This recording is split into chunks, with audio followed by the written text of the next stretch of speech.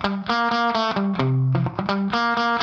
backbone in the middle is often what is sort of taken for granted. And so that's also the thing when, situations get difficult, that's the most endangered. I'm Andrew Goldstein, and this is The Art Angle, a podcast from ArtNet News where the art world meets the real world, bringing each week's biggest story down to earth. Well, amazingly enough, it's now the spring of 2021. That means the weather is warming, the grass is greening, the little buds are drinking in the cool rain. But more to the point, it means that we've made it through the terrible pandemic winter and are emerging into a strange new world, very much changed by a full year under the coronavirus. In the art industry, normality is still far in the distance, but we've learned a whole slew of lessons that have perhaps made us better adapted for the future ahead. What those changes have been and what those lessons might be are the subject of ArtNet News' new spring edition of our biannual intelligence report, which mines reams of auction results from the ArtNet price database along with dozens of interviews with art professionals to explain the state of the art market today. So, what did we find out? To discuss, I'm very happy to have ArtNet News executive editor and intelligence report editor Julia Halpern on the show today to cast some light on a dark year. Thanks very much for coming back on The Art Angle, Julia. Thanks for having me. So a year ago, almost to the day of this recording, we released an episode of The Art Angle titled, somewhat hubristically, in retrospect, 3 Ways Coronavirus Will Transform the Art World. You appeared on that episode. So remind me, what did we think was going to happen to the art market back then? So I think we thought that a bunch of galleries were going to close. We were really worried about the fate of the middle market. So not the very top and not emerging artists, but galleries who work with artists who are in the middle of their careers. And we were thinking that potentially also really rich people were just going to go into their turtle shells and not spend tons of money because it just seemed like the state of the world was so incredibly uncertain. And so, I think some people were expecting to see the kind of drop in both private and public spending on art that we saw in the wake of the 2008 financial crisis, when I think total auction sales fell 40%.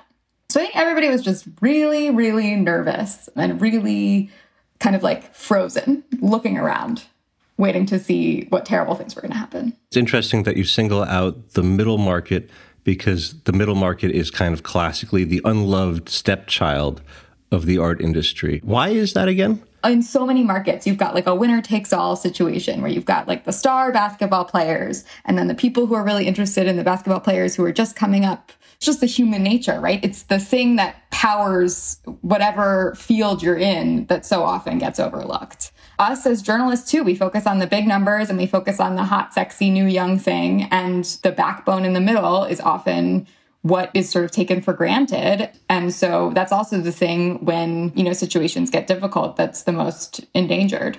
So did this happen? Did the super wealthy really grab onto their money and keep it tight? Did the middle market suffer? Did galleries shut all over the place? Did that actually happen? So we were about 50% right and 50% wrong. Actually, now that I'm thinking about it, I think we were very wrong, because rich people made a ton of money, as we now know. Billionaires in America saw their total wealth increase by 40% over the course of the pandemic. And they spent a lot of that money. They didn't always spend it publicly. There were a lot of big transactions that we heard about that happened privately. But even at auction, stuff that got to market, that made its way to the auction block, did pretty well. So people were spending money, rich people feeling good, nothing to worry about there. And in terms of galleries, I think the thing that we didn't expect that we heard from them was that they saved, just like all of us, I think, they saved a lot more money than they thought. Just like I'm not paying my $34 to go to a boutique fitness class more times a week than it should be known. They're not spending their money on art fairs, which are the boutique fitness class of the art market. They saved a lot, and I think realized in a lot of cases how much money they were actually spending on these things. And so it enabled them to, I don't think always come out in the black or break even, but lose a lot less than they thought they were going to. I mean, it's fascinating because it kind of makes it clear that our predictions were based on if everybody keeps on doing exactly everything they're doing in this pandemic context, there's going to be a lot of failures and bankruptcies. And what we didn't anticipate was that people wouldn't do, and they wouldn't be able to do, the same kind of things that they had been doing in the normal times. So you have all these rich people who weren't spending money on very fancy trips or blah, blah, blah. Instead, they're very bored. They're locked up in their houses.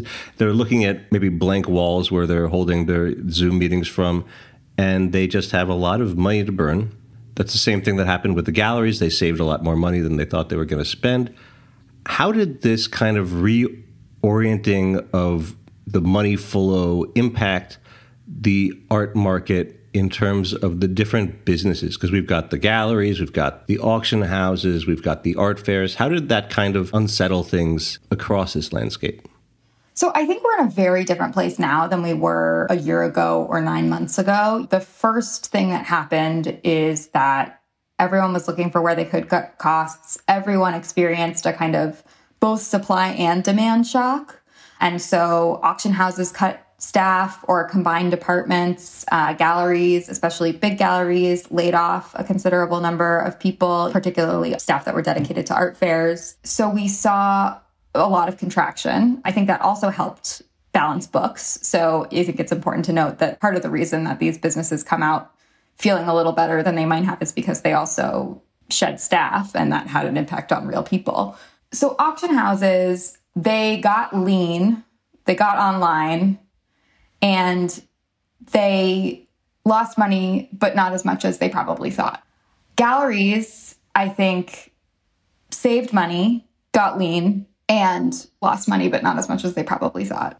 Appraisers is an interesting one. I mention it because it's a sector that we looked at for the report that we don't normally look at, and it's one that had this like weird extreme boom bonanza. You mentioned that there are all these people sitting at home looking at their white walls and thinking about art for the first time, or people who don't normally think about it started to think about it. And those people and people who collect and, maybe don't invest money regularly in art started to think about the value of what they owned. And so appraisers found this period of time where people are sitting at home looking at what they've got and calling them up, and their phones are ringing off the hook to get a sense of what their collection is worth. The other sector I would mention is obviously art fairs. And they had, I think, the toughest time. You just can't translate the sort of time-limited, frenetic social energy onto the web the way that maybe you can a little bit in an auction. And so, I think that they have really struggled in figuring out how to get through to the other side. So you mentioned appraisers, and obviously you only really need an appraiser when you want to appraise something to bring to market. So tell me how the pandemic has impacted the selling strategy of people who consign their artworks to auction. Well, first thing I would say is you also need an appraiser when you want to take a loan out on your art, which is something that we've seen also happen during this period of time. Art-backed loans have become increasingly utilized by people who have big collections. In terms of how consigners' approaches and attitudes have evolved, first, I think if you have a really expensive, once-in-a-decade artwork, you don't want to sell it in the middle of a pandemic. You don't. There's too many unknowns. I think it's not worth it. So people who could afford to hold on to their treasures did. There's a divorcing couple, Harry and Linda Macklow, who have a unbelievable collection that's worth around $700 million, full of Warhols and Bryce Martins and lots of other things. And their collection was expected to be this kind of big brouhaha for 2020. And when the world started shutting down, they officially postponed their plans to sell, even though it was something that a court had ordered. It was sort of agreed upon that it would be in the best interest of everyone to wait. There are lots of other people who have to sell. If it's an estate that needs to meet a tax burden, or you just need the money, people did put things up for sale. And I think if they did, they were more inclined to take a financial guarantee, something that would assure them a certain price to kind of assuage their jitters. And they moved ahead and they did okay because the auction houses were also really careful about what they put in these sales. I think that perception and appearance has never been more important than it was during this past year. And so they worked really hard to make sure that if they put something in a sale and they put it out, it was going to sell, which means you saw a lot of last minute withdrawals and stuff being yanked from the auction block because they just didn't think they had enough interest to make it work. I mean, you're talking about the Macklowe collection, which was famously a lot of modern contemporary art. How did the various different sectors of the auction market, from the old masters to the impressionist and moderns to the contemporaries to the ultra contemporaries, how did they get differently impacted by the contraction or the changing of the economy during this pandemic? I'm going to start with the newest, ultra contemporary, which was also the only sector of the market that grew last year. Ultra contemporary is our term for artists born after 1974. And that sector saw total sales go up almost a third, 32.5%. It's a small piece of the pie in total. It's $200 million out of the whole auction market. But it was clearly an area where there was a lot of activity. And part of that is that the price points are lower, so people were more willing to take a risk and stick their neck out. Also, I think people are more comfortable still paying slightly lower price points online. And this is a sector where every year you get more stuff because it's not like old masters where what you have in that market is what you're going to get. It's continually regenerating. So that continues to be a really interesting area to watch. Post-war and contemporary art remained the sort of biggest slice of the market and saw a decline of around 30%, which is a number that you kind of see across the board. A lot of things fell around 30%. And the same with Impressionist and Modern also fell around that amount. One thing that was interesting about the Old Masters is that the report says that there was more action on the Old Master market online. That's true. I mean, that's mostly anecdotal. Before this, I think it was considered basically unheard of to bid on an Old Master without having seen it in person. Condition is so important in that field that it would be thought of as like kind of barbaric. But I think partially because of necessity and partially because you had different kinds of people bidding on Old Masters. You know, it's just as easy to click into an Old Master sale on Sotheby's site as it is to click into a contemporary sale. And so people who might not have shown up in person to go to one would take a peek and maybe place a bid. And so these are people for whom the kind of traditional ways of approaching this market are not so relevant. So it sounds like we're ascribing the change in these various markets to the quality of inventory that is brought to sale. Is there any indication that changing taste is also a factor here? It's so hard sometimes to unknot the supply versus demand element. I do think that we saw increased activity from Asian collectors, and that meant that we saw a lot more demand and high prices for particularly Chinese contemporary artists than we've seen. I mean, this was the first year that we've been keeping track that Chinese artists dominated the contemporary category. So 4 out of the 10 best-selling contemporary artworks were by Chinese artists, and more than half of the 10 were sold in Hong Kong or mainland China.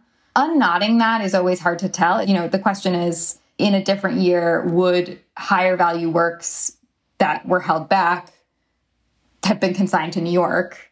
And then, you know, we'd see a return to status quo where New York is generally the place where we see really expensive stuff by American and European artists sell. You know, I think that it's clear that supply at the high level in the market, at the top, is really the determining factor, but that we're seeing that in a moment of global stress, Asia emerged as a place with more consistent demand. And over the past couple of years, the United States and China have kind of been seesawing a little bit in terms of who can claim the larger chunk of the art market, especially the auction market. How has that kind of dynamic been impacted by this pandemic, and where is it today? So this was the first year in a number of years that China outpaced the US in terms of total auction sales. And that has a lot more to do with how far the US fell than China climbing. But China just proved a lot more resilient, I think, in part because it took way more aggressive measures to contain the pandemic. Also, billionaires in the US did really well last year, but billionaires in China did even better. So you saw the total sales in China fall only 0.1% compared to the US, which was about 35%. So China was the biggest art market in the world last year. But I don't necessarily think that that is going to remain the case next year. Identity and inclusion have become so much more central to a lot of the conversations around the art market, around the art world. Was that something that we saw reflected in the kinds of art that people were buying and they were bidding for and they were competing for over the past year? So at the very top levels of the market, the answer is no. There were, I think, in the top 10 ultra-contemporary artists, which is an area where we've seen the most changing. That's the one that changes the most because there's new people entering the fold every 6 months. There were no Black artists in the top 10, and one woman, Dana Schutz, and a good number of Asian artists. Matthew Wong and Jia Ali both had very prominent presences. But I think it does suggest that the kind of prevailing market wisdom that, for example, the market for work by Black artists was just completely taken off into another stratosphere. I think that that is a kind of false assumption. I think that you're seeing people kind of speculate on different artists every 6 months. I think it's a really challenging thing for the artists. I think it's a really challenging thing for galleries that are trying to develop stable careers. The fact that you get so much turnover every time in this list is sort of symbol that there are forces in the market that are doing a kind of pump and dump. And it's really hard to kind of gain control over a market when that happens.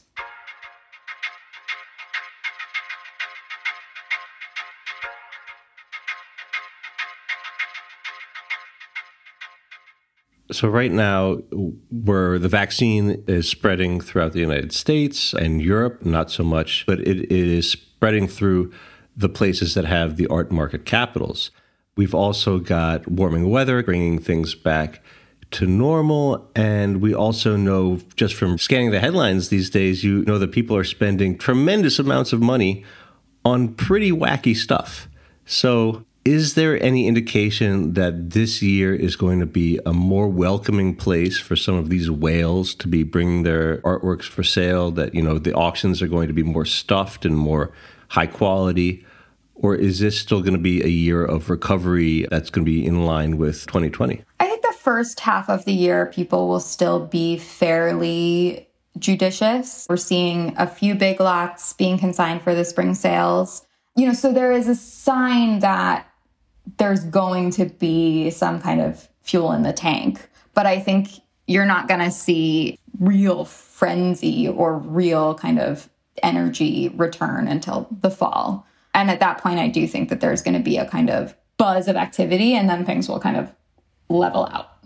Okay, last thing on auctions is that in the intelligence report, you make very plain that, previously the auction season was pretty much governed by a couple of tentpole sales that were scattered at very predictable points of the year. Like in New York, you would have the spring sales, then you'd have the fall sales in terms of modern contemporary. And these were really, the high points of the market. Over the course of the pandemic, when everything went online, the seasonality started to go out the window, and you got hit with announcement after announcement of these kind of more like flash sale type auctions that were, selling lower priced artworks, maybe lower quality artworks at a Gatling gun kind of rhythm.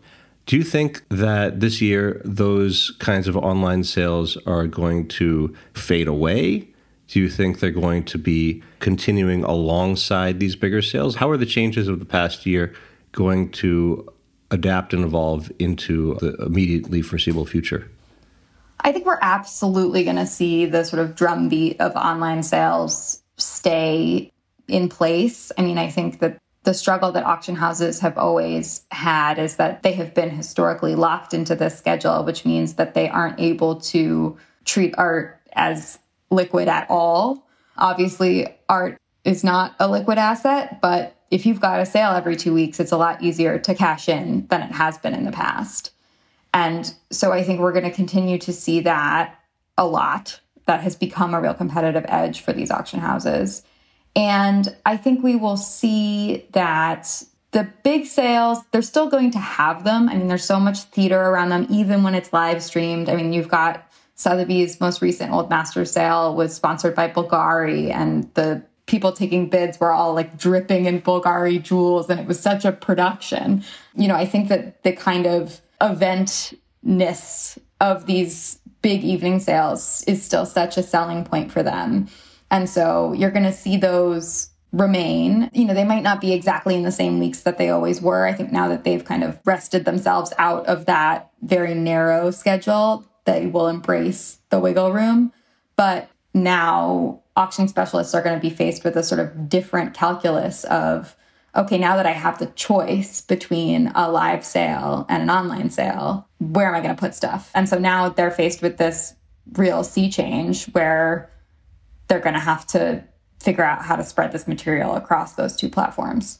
So that's kind of a pretty good problem to have. So let's move on to the art galleries, a sector that prior to the pandemic was largely ruled by these mega galleries that strode the globe like tasteful T-Rexes, you know, while smaller dealerships kind of scurried underfoot like the little animals in the, you know, in the prehistoric jungle. So what happened to art galleries over the past year? It was a similar situation to auction houses where at the beginning, I think they felt like nobody was buying anything. They had nowhere to show. They felt completely adrift. You know, they thought that potentially they would have a kind of deus ex machina from online viewing rooms, also known as websites, where they would post artworks with kind of varying amounts of fanfare. We all really put in the college try to get excited about online viewing rooms, and not very many people could really get there. As time went on, as people started realizing that they had some extra money in their pockets, people started connecting to galleries a bit more. You know, I think that the things that are selling are the things that would sell in any moment, right? Every gallery or lots of galleries have one or two artists that are very highly in demand or much more in demand than other artists on their roster. Those are doing fine. You know, good stuff is moving, but I think that galleries are struggling with the rest of it. You know, they have certainly seen sales decline probably 30% or more. The money that they've saved on art fairs has really helped bridge that gap, but I don't think that will last them forever. You know, I think that they're going to have to see some more activity piping up in order to feel secure. You know, you kind of have to wonder about the biggest galleries that, you know, their hallmark for a long time has been having all of these really, you know, glamorous, astonishing spaces in the fanciest, most expensive neighborhoods of the biggest cities all over the world. And they have really expensive real estate, and they can't really sell through their galleries. They're doing the online stuff. They're not really able to do the art fairs. Are they in a better or worse position than a small gallery that has a hot roster of up-and-coming artists that are priced to sell for investment, like potential, that maybe have far fewer and far cheaper real estate overhead? It's a good question. I'm sure it depends gallery to gallery. I would love to have everybody's balance sheet in front of me. I do think that big galleries have kept these big spaces the way that big designer jewelry companies keep a big store on Fifth Avenue. It's not about the volume of people coming in. It's about how much money the small number of people coming in have and are willing to spend. And so I don't think that that dynamic has fundamentally changed. I don't think that galleries have ever made a ton of money off of walk-ins. These spaces are about wowing the people with money and about giving artists an inspiring and exciting place to show their work. I do think that there are other elements of gallery infrastructure when you get that big that they probably are thinking about critically right now. There have been all of these publications that galleries produce that are glossy and thick and cost a ton of money to print. Big infrastructure with art fair teams, tons of staff that you have that are coming in to do, programming and public programming and things like that. I imagine when they're looking really brutally at their balance sheet, those are the things that they consider to be kind of expendable.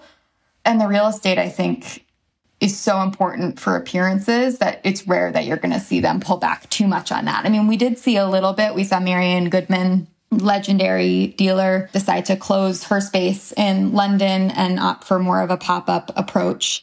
And I think you may see that, that galleries decide they can still get the sort of razzle-dazzle by renting out a really impressive space for a short-term project. But I think that the importance of an international presence and dramatic settings to show art will remain a top priority.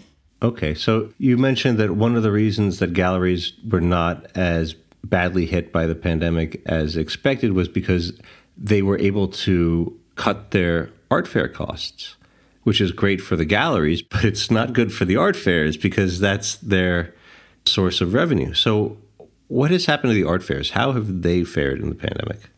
Yeah, I think the art fairs have definitely been the hardest hit because they just have the fewest other options or other ways to do the business they do. So you did see after kind of an initial wave of cancellations, galleries created these virtual fairs, online viewing rooms, where dealers could sort of showcase a selection of their inventory or their artists' work all in one place. And after they canceled their sort of first fair of the year, and then after that, they all started charging relatively modest amounts, a few $1,000s to galleries to participate in these events. I think just out of necessity that they needed to start getting money in. And they're finding other ways to try to create this sort of middle ground between a full-fledged fair and a virtual fair or a sort of free website or a kind of fully fledged online program. So for Art Basel Hong Kong, Art Basel is offering galleries who can't come in person or who don't want to quarantine for the equivalent of like a month in total to have satellite booths on site that will be staffed by an Art Basel staff member, but their art will be there and can be sort of seen in person, and they will be able to be reached at any time during the opening hours of the fair. And so, you see fairs sort of really trying to develop something that can kind of tide them over in the interim. And it's going to be hard until people can move around and go places without feeling worried. Yeah, that's the tricky thing for the fairs because all, the auction houses, the galleries, they've all kind of figured out some way of making the digital, online experience work. They figured out some way of saving costs. But the fairs don't seem to have really made a meaningful development in terms of their online presence. And they also can't really cut their costs that much because they are these big gala, in-person, glossy kinds of things. So has there been any real positive learning experience for the art fairs? I do think that for them, their value proposition for galleries, right, is that they can put galleries in front of collectors that they wouldn't have otherwise encountered. They are a middleman, which is why I think this has been so hard for them. Whereas, auction houses are dealing directly with sellers and collectors. Galleries are dealing directly with artists and collectors. Art fairs are not essential to any transaction. But I think that they realize that their value proposition is acting as a funnel. And so galleries that have really been leaning on people that they know or have had trouble breaking into new markets, I think that has always been and remains what fairs do best, is helping them connect with new audiences. And I think that they're really owning that as what they bring to the table, as opposed to hosting galleries on a website. Undeniably, there's this kind of elephant in the art market that we have very conspicuously not mentioned yet. And, we should maybe point out that the Spring Intelligence Report closed before this whole NFT phenomenon burst into public view. But now you see, $69 million being spent on Beeple at Christie's, millions of dollars are being transacted on something that is not on anybody's radar, at least in my very old, boring, circle. So how do NFTs figure into this boring, old, normie art market that we've been discussing? So I don't know is the first answer. I think we've seen, obviously, Christie's made the first move in hosting the Beeple sale, and Sotheby's is on their heels hosting a sale of an NFT by an artist named Pak. And you see galleries not necessarily yet signing NFT-only artists, but certainly working with artists who want to experiment in the medium and experiment with NFTs. I think that the main way that we're going to see this mania manifest is that the art world just realized that there are a ton of rich people that they don't even know. It's like digging in your backyard and finding gold. Like there's just this whole new population of people who are willing to spend money on collectibles, who have it to spend in spades. And so I think what's going to be really interesting is to see how, a field that is very into in-person interactions with an object and is elitist sometimes is going to try to endear itself to the crypto world and specifically the crypto wealthy. Okay, so now here's where I want to say that I love art fairs, but I think that this is maybe a little bit of a problem for them because if you pay a lot of money to show in an art fair, the new collectors that you are likely to meet are just going to be more different art fair collectors, people who are predisposed to go to an art fair. But the audience that is springing up around NFTs is decidedly online and is decidedly not an art fair collector. This is a totally different universe of potential art market converts. How is that going to reshape the way that the art market operates? The thing that I can imagine is just that every single person who runs an art business is realizing that, the first contact that they make with these new potential buyers has to be online, right? Like they're not going to just show up and wait in line to buy a ticket or open the mail, God forbid, to get a VIP pass. I mean, I'm sure they're thinking about it right now. I mean, it's only been like 2 weeks. I'm sure that fairs are thinking, how are they going to connect with this new class of crypto collector and try to get them to engage? All right. So finally, we've talked a lot about the things that have changed, the different trials and tribulations that different art businesses have endured. What hasn't changed? What is still exactly the same as it was before that is here to stay?